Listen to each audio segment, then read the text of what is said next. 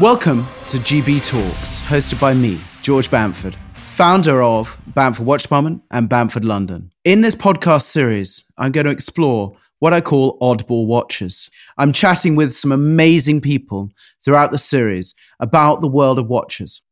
Thank you so much for tuning in. And if there is ever any watch you would like me or my guests to discuss, please do get in touch. Today, we have got the editor of QP magazine, an absolute rock star in the watch world. This man knows more about watches than anyone I've met. This is James Gurney, and I am so lucky to have him in the room, in the hive at BWD. James, firstly, what are we going to be talking about? And thank you for coming. Well, thank you, George. Thank you for the build-up. I hope I can live up to that. I don't know about rock star, but I'll go with it. I'll go with it. My children may disagree on that. I think all of our children will. Yeah, well, exactly. That's what they're for. So when I was asked to do this, I was thinking, oh my God, got to choose something like really sort of cool that's going to sort of say how brilliant at watches I am.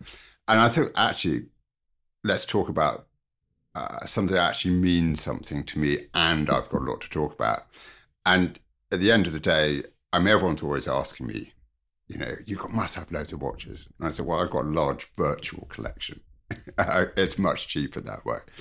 But, the watches I have got, a couple actually come with a lot of meaning. And for me, the top of that pile is a Glashütte Original Senator Carry, I think is its proper name. Wow. So the titling people really came up with a great Senator Carry.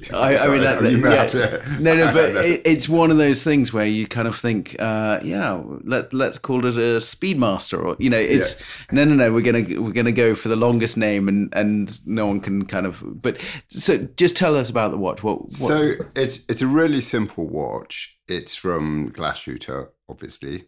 It's an automatic, no second-hand date.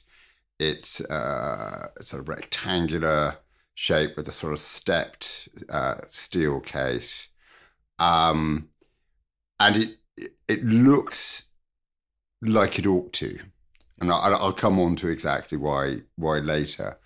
But it's such a token of history. And one of the reasons I love watches is that it brings so many things together. It brings history, people, technology, design, all these things come together in this sort of little token. In this, there's an awful lot to unpack. I think probably the way to start this is how I came across it, which is when I found myself editing International Wristwatch, the predecessor to QP, and I literally found myself doing it. I was going to be a lawyer. Now, luckily for both the law, thank goodness for us, and for me, I was going to be a terrible lawyer. But I found myself looking after this magazine, and I loved it. Literally. I knew about it. It was to do with my wife's family, so I was totally aware of it and absolutely loved it already. But sitting down and going and actually getting hands dirty, putting a magazine together, it was love at first sight. The initial plan was that we'd run this magazine for a couple of months, tidy everything up, find a buyer, and I would go and do my training contract. Within hours, I was going, training contract. Bollocks to that. I was about to say my arse, to be very 90s about it. And started doing that, and was obviously had an awful lot to learn. That's the first thing I discovered. And this was the days before press trips every week. But, I did go to Switzerland. I went to Basel. And at Basel, I sort of slightly randomly came across Glashütte Original. I didn't, I was aware watches were made in Germany. I'd never heard of Glashütte or anything. So it was the start of your voyage of discovery from the magazine that, as you said, you were looking to sell it on. Yeah. So, but this was your first voyage of discovery. Well, no, but by the time I'd gone to Basel, I already decided I'm in for this. Okay. It was very quick. I came across them through one of the wonderful things about Basel, sort of back in the day. When I first came, I didn't know anyone really. So you pitched up, you'd obviously arrange some appointments, but otherwise, if you didn't know what to do, what you did was just go to the pub outside the fairground, and literally the whole UK trade would be there at 6 p.m. and just start talking to people. And it was great. I mean, people were so friendly, and, I got scooped up into all sorts of adventures doing that. Someone there put me on to a guy called Hans Pfeiffer-Belly. Oh, wow. Okay. No, I've got his name completely wrong. So, hang on. I'm thinking this is not a visual thing. Yeah, James has literally got the cheat sheet, and it's kind of an essay of cheat sheet. So I'm really pleased about this. No, I just sort of printed it out because it's got sort of details like names and numbers. And, good. We're going to have a telephone number for this one. No. So the guy's called Heinz Pfeiffer. So close. And he. He said that, come and see us tomorrow. We got some nice watches. So, I did. And he said, well, look, come and see us in Germany. And it's like, okay, fine. Now you have to remember, this is 1997. So wow. This is, bare years after the reunification of Germany. Yeah. So when you sort of flew into Dresden then, it was into the old sort of Dresden airport. I mean, everything was visually still the DDR. Yeah.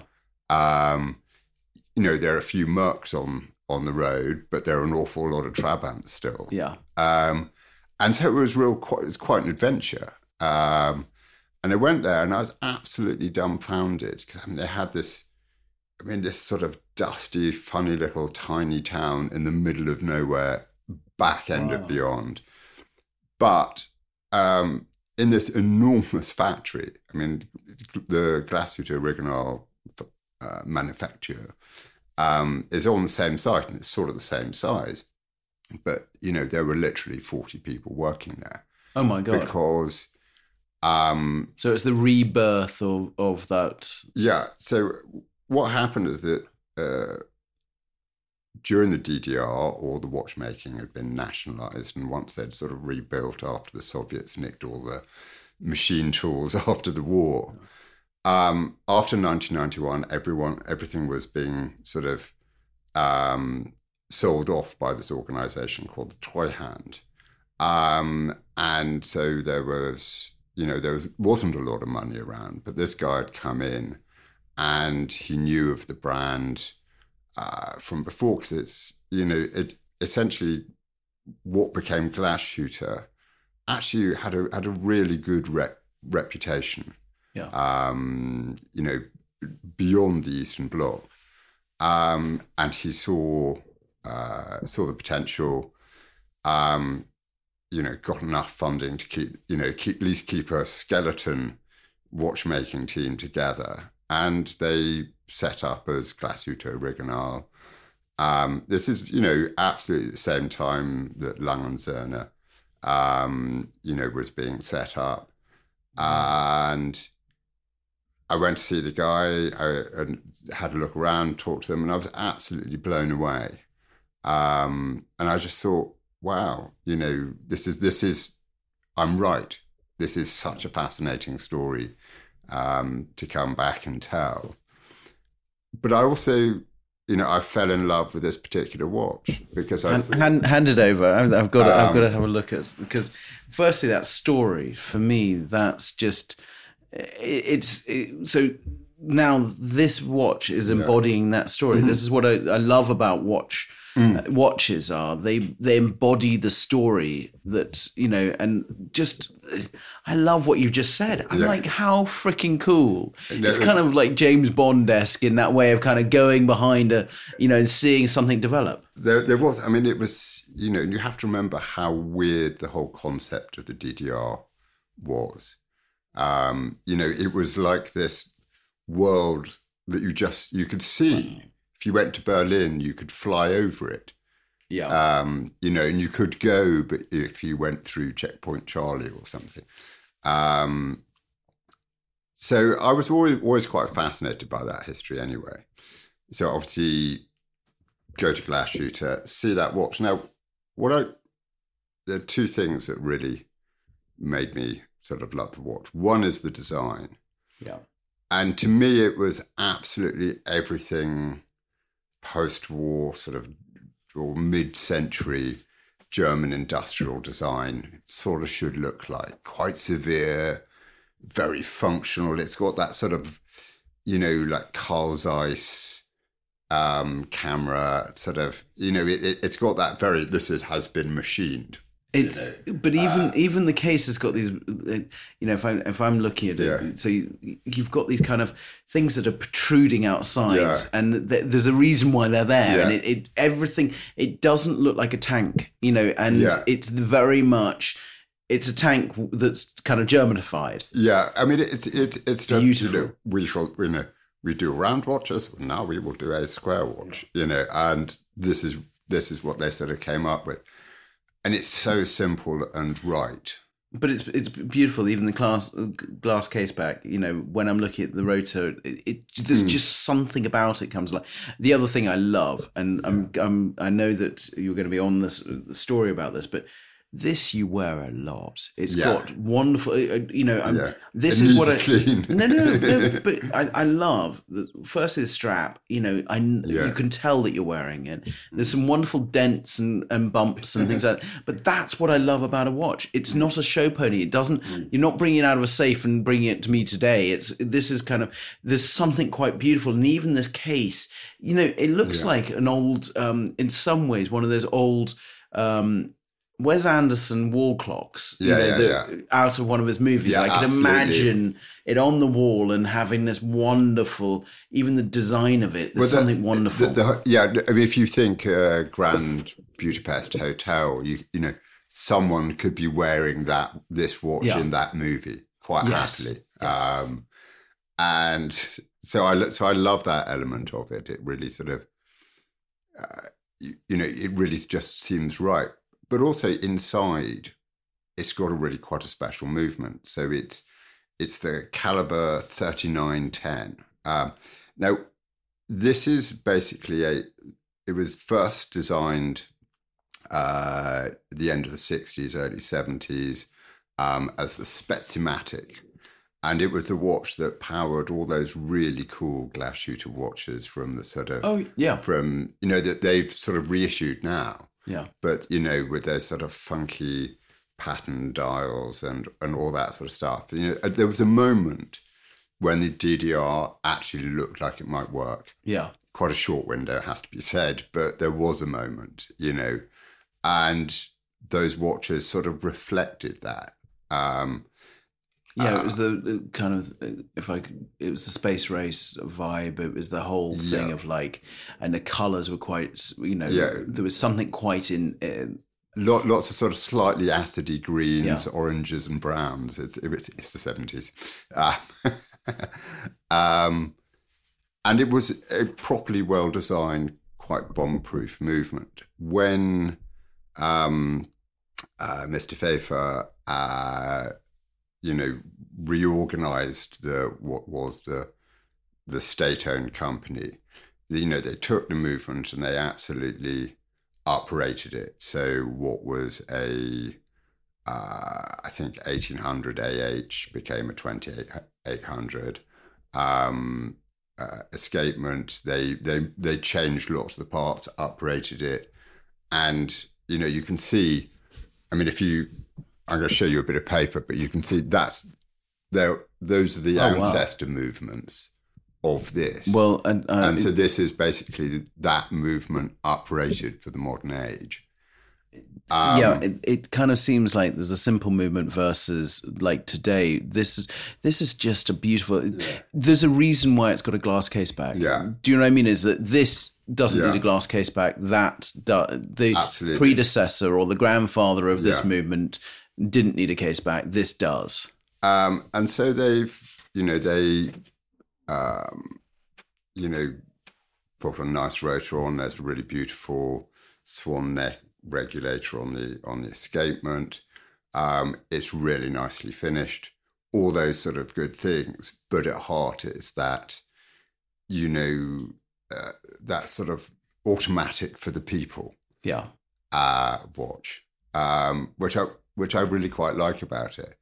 And so essentially the backstory, the design, the movement, and look what glass shooter's become today.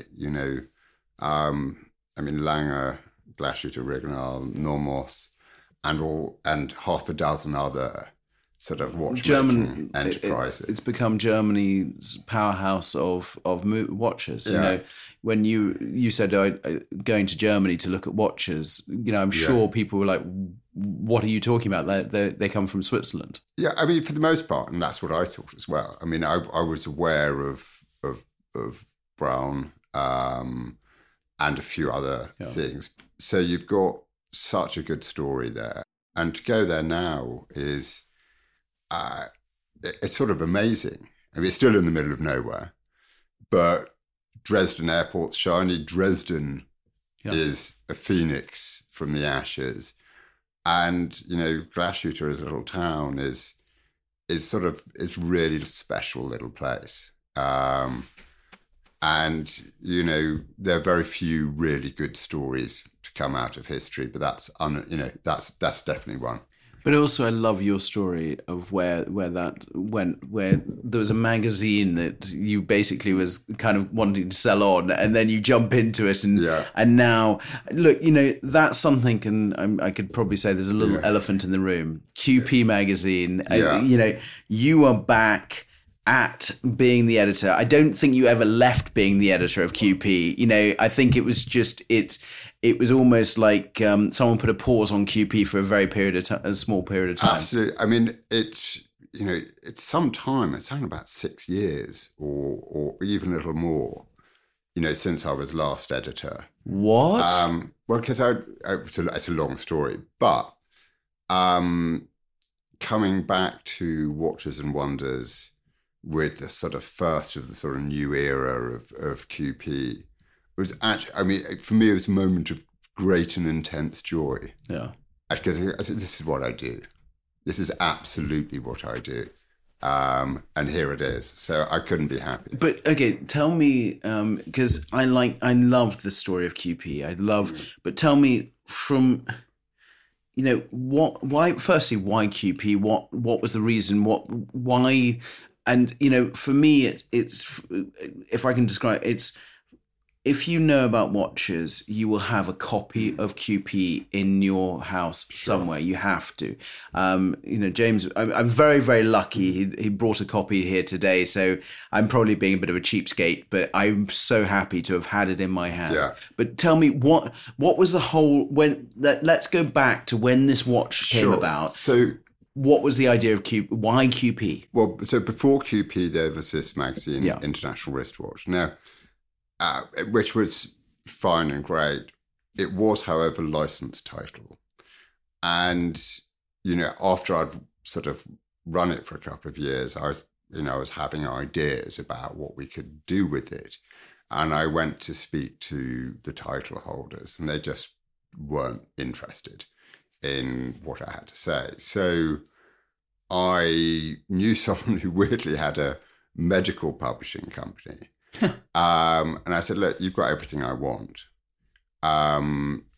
Let's, why don't we sort of work together? And, I want to do my idea of a magazine. And that was 2003. And that was great fun. And we developed, and then we added on Salon QP. And then we went, we got bought by the Telegraph, which is great. I had lots of ideas after that, but, things being what they are. So anyway, but to cut to the chase to now, when the opportunity came up, it took me literally milliseconds to say yes. You're like, hell yes. Yeah, it was like now. But I absolutely, within that first second, go, well, we can't just do the QP that was. The world's moved on. I've moved on. I've got more experience of other things. And I thought, okay, well, look, if you're going to have a paper magazine now, it has to be really special. Yeah. There's no accidental paper magazines in the way there was even like 4 years ago. It's too difficult. It's too expensive. People only want it if it's worthwhile. That meant that I thought, well, the first thing we have to do is lose a lot of the unnecessary content that sort of padded out QP, if I'm brutally honest, and go, look, what is it people will want out of us, and what can we offer that they'll be interested in? And so we've taken the decision to sort of broaden our wings a little bit. And if you immediately think, oh, they're going to be doing wines, cars, style, art, etc. Yes, we are. But I think what will hold it together, or what I believe will hold it together, is the idea that almost everything should come from a collector's viewpoint. So that, in this issue, we talk about how prices of like the Nautilus have evolved over the last 18 months. But we also talk about tiaras and where they come from, what the market is, who are doing them now. So the idea is to be a little bit more useful and to acknowledge that people want to buy stuff, but want to know about it, want to know its value. We're going to have a look at this whole idea of all these unobtainable watches. Yeah. Is there a silver lining to that? Is it uniformly a bad thing? We're going to dig into that. So we want to talk about the experience of collecting. I'm going to get James Dowling to open up on some of his sort of more interesting or interesting non-watch collecting habits, which he has a few. We had Ken Kessler talking about rare vinyl in this issue, and I really want to sort of follow that route. So you're getting interesting people that are not only, they're watch centric to a degree, but you're having someone, that may not only talk about watches or cars or something else. Yeah. It's there is, and why do them? Ken Kessler, and I remember talking to him about music machines, and and he was talking about the perfect sound to come out of a speaker, and for me, it's not something I'm like. But he was telling me, and I was just like, "This is the coolest thing I've ever heard." Yeah, exactly. You listen to someone like him, even if you couldn't hear anything, you'd still want that sound system because he's so passionate about it. But it's really sort of essentially, look, it's a watch magazine with benefits. To crack a little joke, but but you're adding more into it than. And the other thing is because we don't have to, it's not 100% watches. That means we don't have to fill pages, which means the watches we do have are really much more interesting. And we've got a brief to go, yes, I know you've come out with the new green dial so-and-so, but we're not interested in that. Yeah. We want to talk about. I know what you're talking about. So, and also the other thing is, my brief look through whilst we're walking up the stairs to the podcast room is, you haven't gone for the traditional advertisers. You've got some really cool. We will do. Okay. Well, I think you've gone a little bit more kind of doing something different. Yeah. The other thing is, it doesn't feel like a normal advert by them. I also love the front cover. I think that is a beautiful front cover, because what you've done is you've just gone, bang, this is what we're doing. And you've simplified it. It's almost like, it feels very fresh. It feels something new. Even the page layouts, you've changed something on the page layouts. There's lots has changed there. I think one of the other things that's sort of different is that, we're in an age of Instagram, etc. So there's no point us trying to major on the new thing now. Yeah, because everyone's already seen it. I mean, it's just impossible. But if we give ourselves a little bit more time and space, we can add. So you will have seen a new watch. We can tell you why it's interesting, if you see what I mean, in the way that in more immediate channels. And you can deep dive into the history of it, and someone can sit and read it.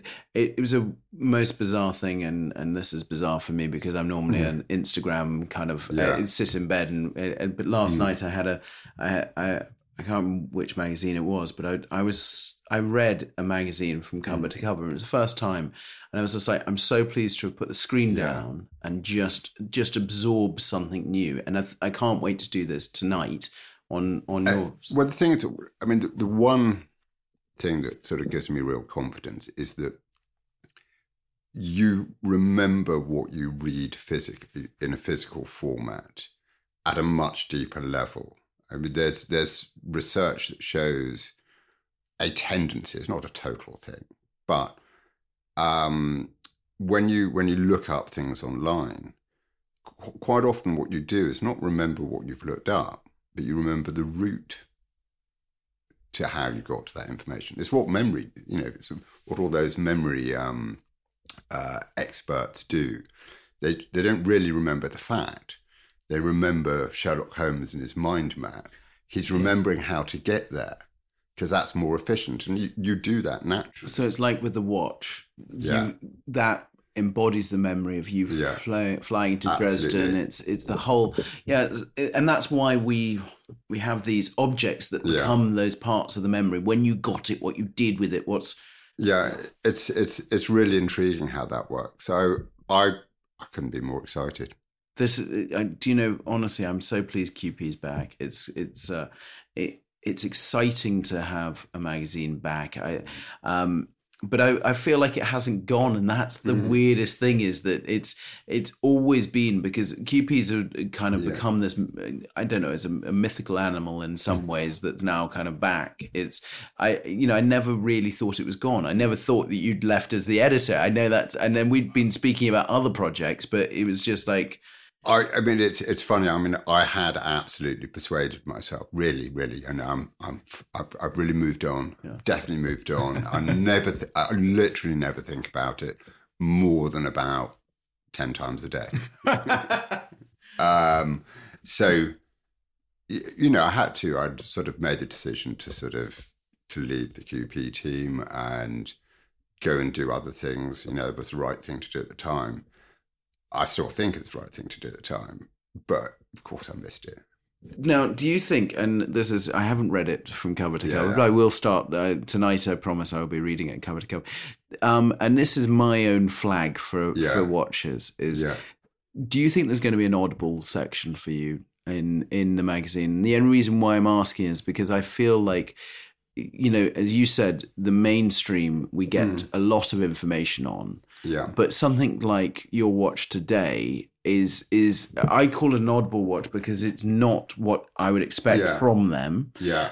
It's also something that's got an amazing history from the movement to but I am waving a flag for oddball or something on collectibles. You won't see specifically that in this issue. Yeah. It's something I'm tossing around, trying to sort of find the right. You want it. Yeah, I know. I hear. But no, but it genuinely is actually on my sort of list of things to think about in terms of sort of content. The hopper with the stuff that you're wanting. Yeah, I mean, I think for me, when I'm sort of working on content, I really want balance. I want pace. I want different voices. We will we'll have a lot of people you recognise. But absolutely, there will be sort of younger and more diverse voices. Of course. I mean, genuinely there will be. Because I think it's, if it's all of us saying the same thing we said last week, then it is all going to get a little bit boring. What I love about a magazine, and you're right about your absorbing, but it's the things like the discoverables.